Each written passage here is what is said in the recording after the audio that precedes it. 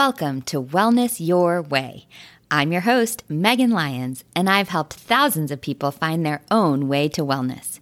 Wellness Your Way is an extension of that work, aimed to help you find your unique path to feeling your very best.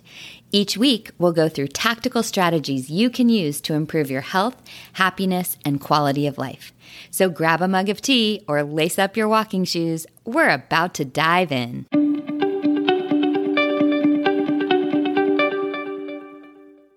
Happy Tuesday. Happy whatever day you're listening to this on. Hope you're doing great. It is the middle of December. We have just about 16 days left in 2020, and I know many of you are rejoicing. I hope you're with me in making it the best last 16 days possible. Let's finish on an upswing, and we have a great episode here today to help you do that. I am going to talk about exercise and mental health, a topic I talk about frequently. I will talk about a gift that you might want to give yourself or others for the holidays. I will talk about the top 10 things to measure for your health, how to choose one thing to measure for your health, and how to start measuring it. And then I will answer some listener Q&A, give you a call to action, and we'll get on the road.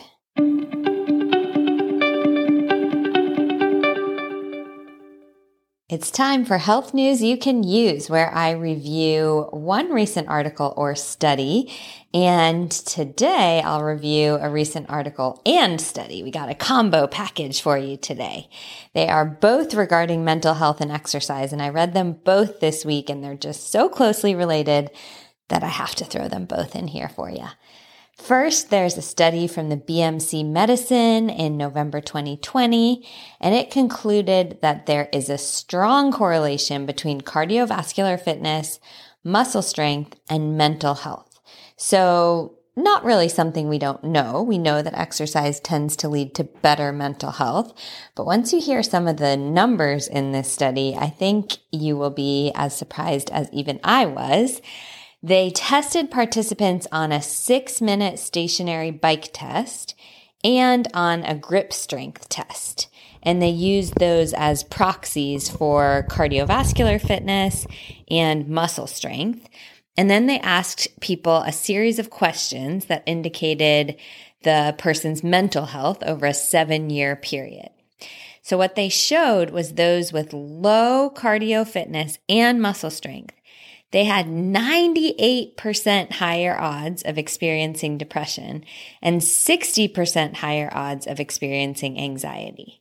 Like I said, those numbers even blew me away. Even though I know this correlation already, 98% higher odds of depression, that is staggering.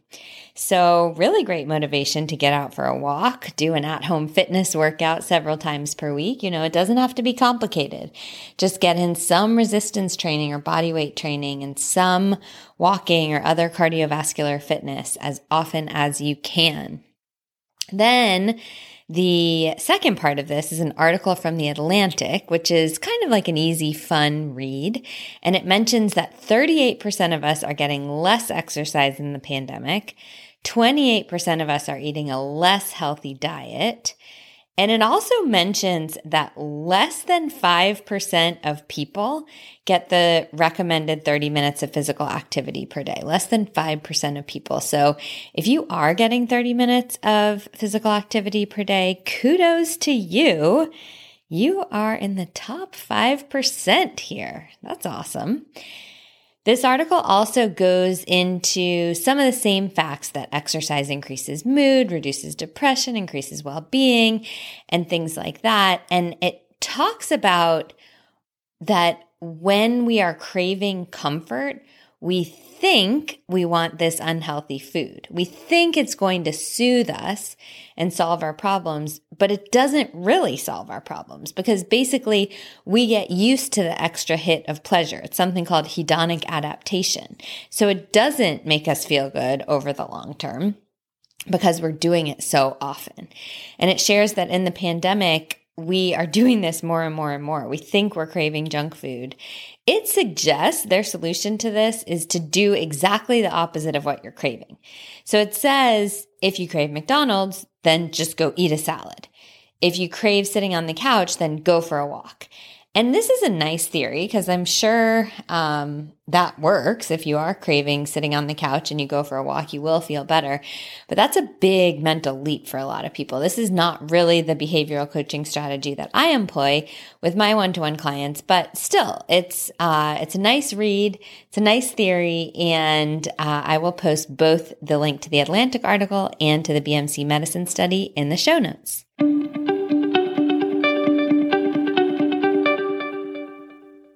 It's time for Megan Recommends, and today I get to be Santa Claus, but I am a very mindful Santa Claus. I was thinking with the holidays around the corner, it might be time to talk about a gift you could give yourself or someone that you love. So all the trinkets, all the little goodies, gifts, things like that, they're fun. But I think one of the best gifts you can give yourself or others is peace of mind, sanity, connection, calm, some time to yourself, mental stability, all of these amazing things that sound great to me and hopefully to you too. And one way that I get closer to all of those things is through my daily meditation practice. I meditate every single day. In 2020, I'm going for a straight 365-day streak. Most years, I'll come up with like 360 or 350 days or something like that. But so far, so good. And I only have 16 days left. So hopefully I can make it. Actually, that's not even true. I know I will make it because it adds so much to my life. I wouldn't even want to skip it. But because it's been so helpful to me, I thought I would recommend it to you. You can give the gift of meditation to yourself or others. When I started meditating, I was using the apps Headspace and Calm, and you can gift either one of these to someone for $69.99 per year. So $70 for a year-long membership to either one of these. Both are awesome. In my experience, I've used both. Headspace is a little bit more like colloquial. It's a little more relatable. They even make you laugh a little as they're explaining meditation. It's very personable and relatable for a lot of people, and I like it for that. Calm is, just as it sounds, a little more zen. They're a little more likely to have like forest music and ocean waves and things like that, which I also love. Personally, I used Calm more, although I really, really enjoyed both. But you can look at their websites. I'll post both of their websites in the show notes. And I think it would be such a great gift for someone you love. Then if the someone you love is a little bit nerdy like me and you really want to give them a super nice gift, one thing that I bought myself about 3 years ago, I think now, maybe 4 years ago, is a Muse headband. And the Muse headband is so cool. I use it for my daily meditation. It gives you biofeedback, which means that when your mind is racing, when you're having a lot of thoughts, your brain is at high activity levels, it will play a sound. Like for me, I often use the one with ocean waves. It's like crashing ocean waves when my brain is active. And then when my brain is calmer, it gives me some nice little cheeping, tweeting birds. And that teaches me to engage that calmness, engage that part of my brain, let my brain waves calm down a little bit, enter into more of an alpha state. It teaches me how to do that stuff with the biofeedback. So I had the Muse 1, now they're on the Muse 2, which I also bought. And this has the addition of meditations for heart rate, which are really cool. You learn how to speed up and slow down your heart rate just by thinking about it, which I know sounds crazy, but promise you can see my data, it works. Breath meditations, body and stillness meditations, and of course the general brainwave meditation. So there's an Amazon coupon right now that makes it $209. So again, a hefty gift for yourself or others, but I have found it super helpful. If someone is already into meditation and has developed a consistent practice, then this might be the next step for you. I will post all those links in the show notes.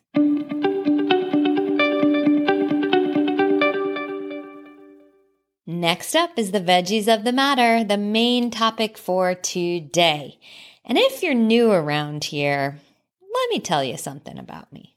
In fact, I just told you in the last segment, I'm a little bit of a data geek, a health nerd, health nut, whatever you want to call it. I just love tracking all kinds of different metrics for my health.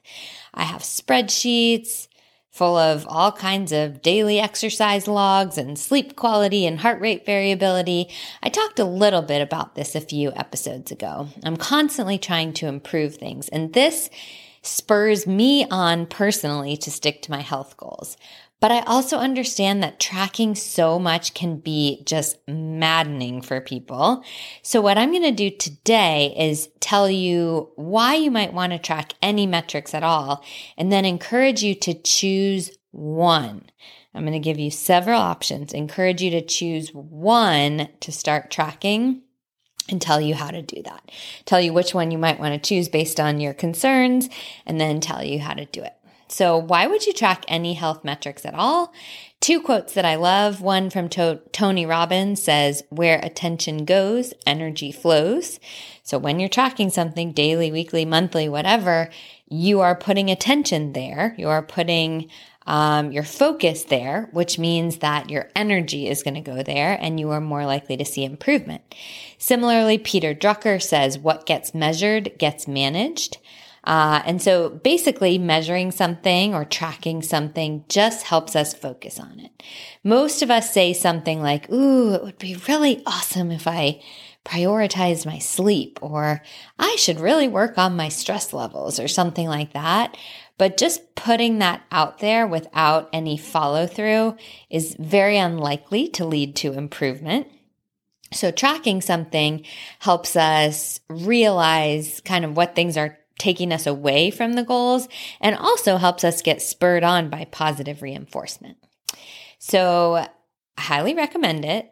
But if you are sold and you want to just dive in and track everything, I say absolutely not. This can get really overwhelming. And if you're tracking a bunch of things all at once, it's kind of hard to isolate which things are causing which changes. And so I'm really recommending you to choose one thing. So think about right now what one thing related to your health doesn't quite feel optimal. Is it your sleep? Is it your digestion? Is it your energy? That one thing, we're going to find something to track for that one thing, and you're going to dive in with tracking just one. So I'm going to go through a couple of recommendations, and I will post the full blog post in the show notes so that you can see several other recommendations there. The first thought is if you are having energy slumps or you're just waking up not feeling well rested, I would track your sleep quality. Now, I tracked hours of sleep or sleep quantity for a while, but sometimes it just didn't match up with how I felt. I might spend more hours in bed and I didn't feel well rested. And it wasn't until I started tracking sleep quality that I realized why. So very, very briefly, we have multiple stages of sleep. We have the two most important stages of sleep are REM sleep, which is important for solidifying memories, boosting creativity. This is where you dream. And also deep sleep, which is critical for physical recovery, muscle recovery, repair, immune system health, blood sugar control, all kinds of body-related stuff is improved in deep sleep. And so when we're not optimizing our sleep quality, we often tend to get less REM sleep and deep sleep than we need. And even if we're in bed, this makes us feel not well rested when we wake up. For me, the three main things that inhibit this, number one, far and away, is stress. When I'm more stressed, I just get less deep sleep. Blue light, when I don't wear my blue light blocking glasses before bed, I get less deep sleep. And drinking alcohol, when I drink alcohol, I get less deep sleep as well. So I like to track my sleep two ways with my Fitbit. I have a Fitbit Charge 3, And yes, I tried the Apple Watch and I didn't like it. It was too complex for me. I really like the Fitbit Charge 3. I really do. I've had it for years and I think I will continue buying it. I've tried several other sleep trackers and step trackers, activity trackers, and it is just my favorite. So I'm going to post a link to that in the show notes. And I also use an Oura Ring, Oura, which is awesome. I love the Oura Ring for more geeky data, including heart rate variability, which I'll talk about next. But any other device that has a sleep tracking capability, if it's a Whoop strap or a Garmin or whatever it is that's measuring your sleep, if it gives you a sleep score, that's great. Or if it gives you your REM sleep and your deep sleep, that's great too. Those are things that you could track.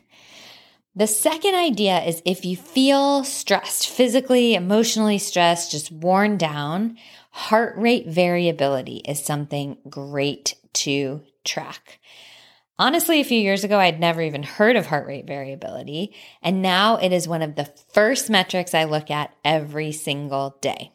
So basically what this is, heart rate variability is a measure of the variation in time between each heartbeat. So you think, or at least I would think, this should be low. Our heart should be like a metronome. Ba-boom, ba-boom, ba-boom, ba-boom. Very, very methodical, very, very uniform. But this is wrong. Actually, when there's a bigger difference in time between heartbeats, when it's more variable, that means your body is more recovered. When you're often in this parasympathetic, relaxed, rest and digest state, your body just doesn't feel as tense and it allows greater variability between beats, which is good. But when you're stressed and you're wired, you're in that sympathetic zone, fight or flight mode regularly, your body feels rigid and it tries to protect itself with uniform beats. So measuring that heart rate variability is a great way to show you how truly stressed your body is. If your heart rate variability is high, you're well recovered, you're ready to tackle an awesome workout.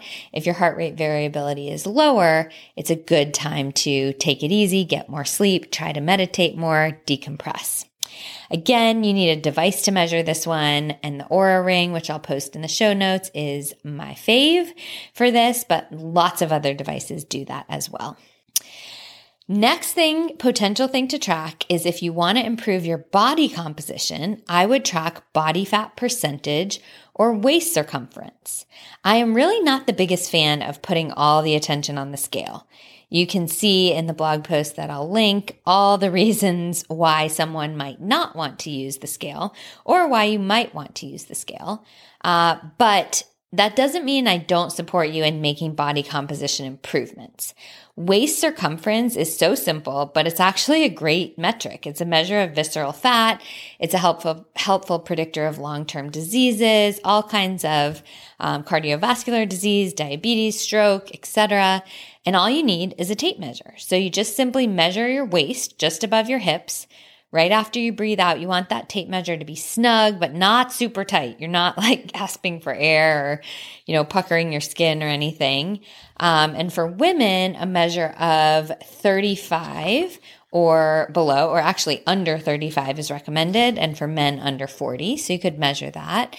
Or you could measure body fat percentage. For this one, it kind of depends on how technical you want to be. The ultimate is to be put in a dunk tank, which I've never done because it's cost prohibitive for most of us. Most cities do have access to a DEXA scan. For Dallas, at least, they always have Groupon. So if you're going to go get a DEXA scan, look at Groupon first. And that's like a high-tech, slightly less high-tech than the dunk tank, but really accurate scan that you can get of your body every once in a while to show you where your fat is on your body, things like that. And then if you just want to do it at home for less money, less intrusive, less time, less accurate a little bit, but that's okay. You could get a body fat scale, which again, I'll link in that blog post, this week's blog post.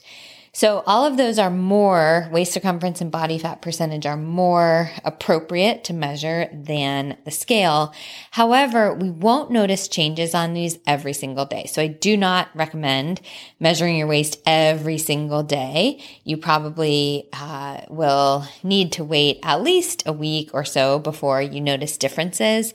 So I would recommend these maybe once a week or so. Okay, a couple more for today. And then again, you can go see the blog post if you want the full rundown of 10 potential things you could track. The next one is if you want to improve your digestion, track your bowel movements. What? Is Megan talking about this on a podcast? Yes, I am. Track your bowel movements. How many? When they happen, what the consistency was like, how you feel. I know it's totally gross, but you don't have to share this tracking on Instagram or anything like that. And honestly, the number of clients that I've heard say things like, whoa, I didn't even know I was constipated. Or I had no idea dairy caused me diarrhea until I started tracking. It's a lot of people. So if you feel your digestion is off a little bit, do yourself a favor and start tracking your bowel movements every once in a while. Bonus points if you write down what you ate too, so you notice any correlations.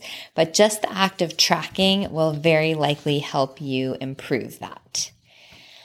So the last one that I will mention here on the podcast, and then there will be 5 more on that blog post, is if you want to feel more centered, track your social media time. This isn't quite a health metric. I know it's borderline, but it might as well be, honestly. We're in one type of pandemic with the virus, but we're also in an epidemic of social media overuse. And so many times this scrolling reduces our productivity, makes us feel in a bad mood, reduces our energy, reduces our self-worth, like all kinds of negative things. So I recommend, and I do, track my social media time every single week. If you have an iPhone, go to settings and then screen time and then see all activity. And you can identify the time you spend on social media or social networking, I think they call it, by day or by week. And honestly, seeing that number is like a little scary. The number of hours that you could get back each week is high if you're me or you're many of my clients. And just tracking it regularly encourages me to reduce that time. So these are 5 ideas of what you might track. I encourage you now to think of one of these, or if none of these resonate with you today, go over to the blog post, check out 5 more, but choose one thing you will track. Commit to tracking that for a month and just watch as it improves.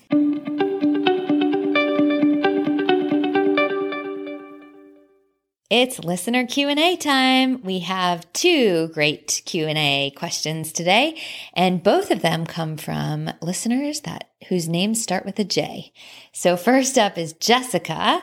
She asks, what canned soups do you recommend? I love a good soup in the winter, but most are high in sodium.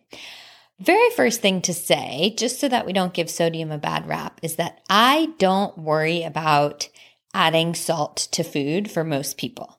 There is a difference between added sodium in packaged foods like a can of soup, so Jessica's really smart to be aware here, versus sprinkling some Himalayan sea salt on your veggies. For the latter, I am completely fine with it for most people. I actually personally go through a lot of pink Himalayan sea salt because I eat very little packaged and processed food, so I don't get a lot of sodium from those other sources. So that out of the way, another solution is I love making soups. I will post links to my favorite slow cooker and Instant Pot recipes in the show notes. But if you're going to go with canned or shelf stable, I have 3 recommendations. Wild Zora is a great option. They have kind of like a dehydrated version that you rehydrate with water. Great ingredients though, great flavors. Kettle and Fire has bone broth soups like spicy cauliflower, which is great. They come in little mini cartons, kind of.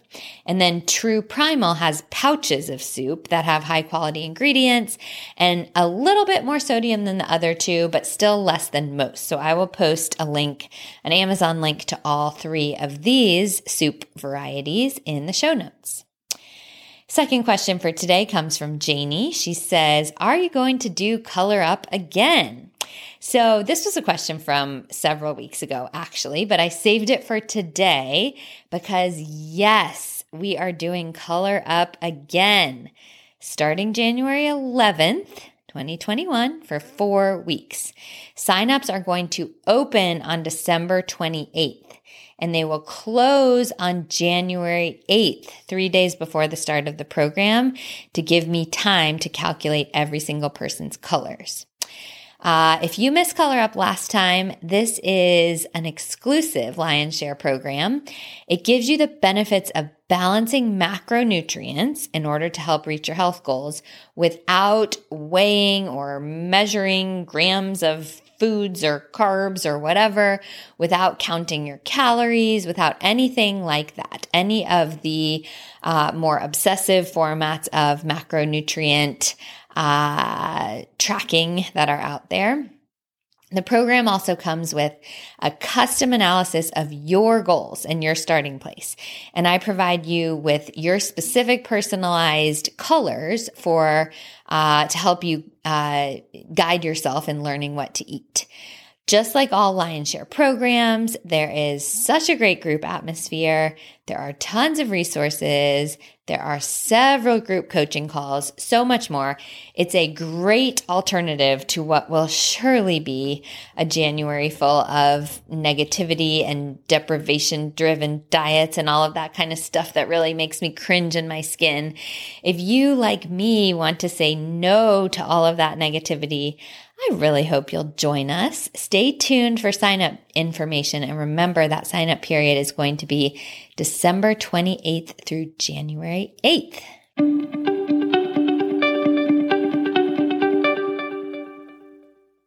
It's time for your call to action. Here's where you get to take action and put what you learned into practice.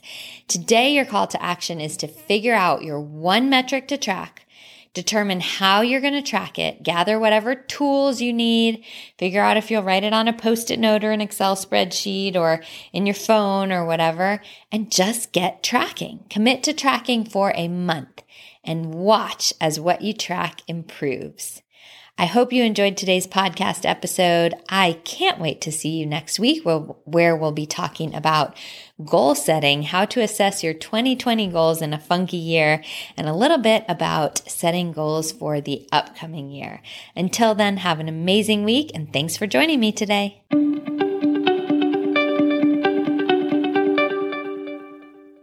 Thanks for listening to another episode of Wellness Your Way with Megan Lyons. I always love connecting with listeners, so be sure to follow me on social media. And don't forget to subscribe wherever you get your podcasts so you don't miss brand new episodes each week. If you love Wellness Your Way, please leave us a rating and review. I appreciate it so much. Stay well, and I'll be back next week.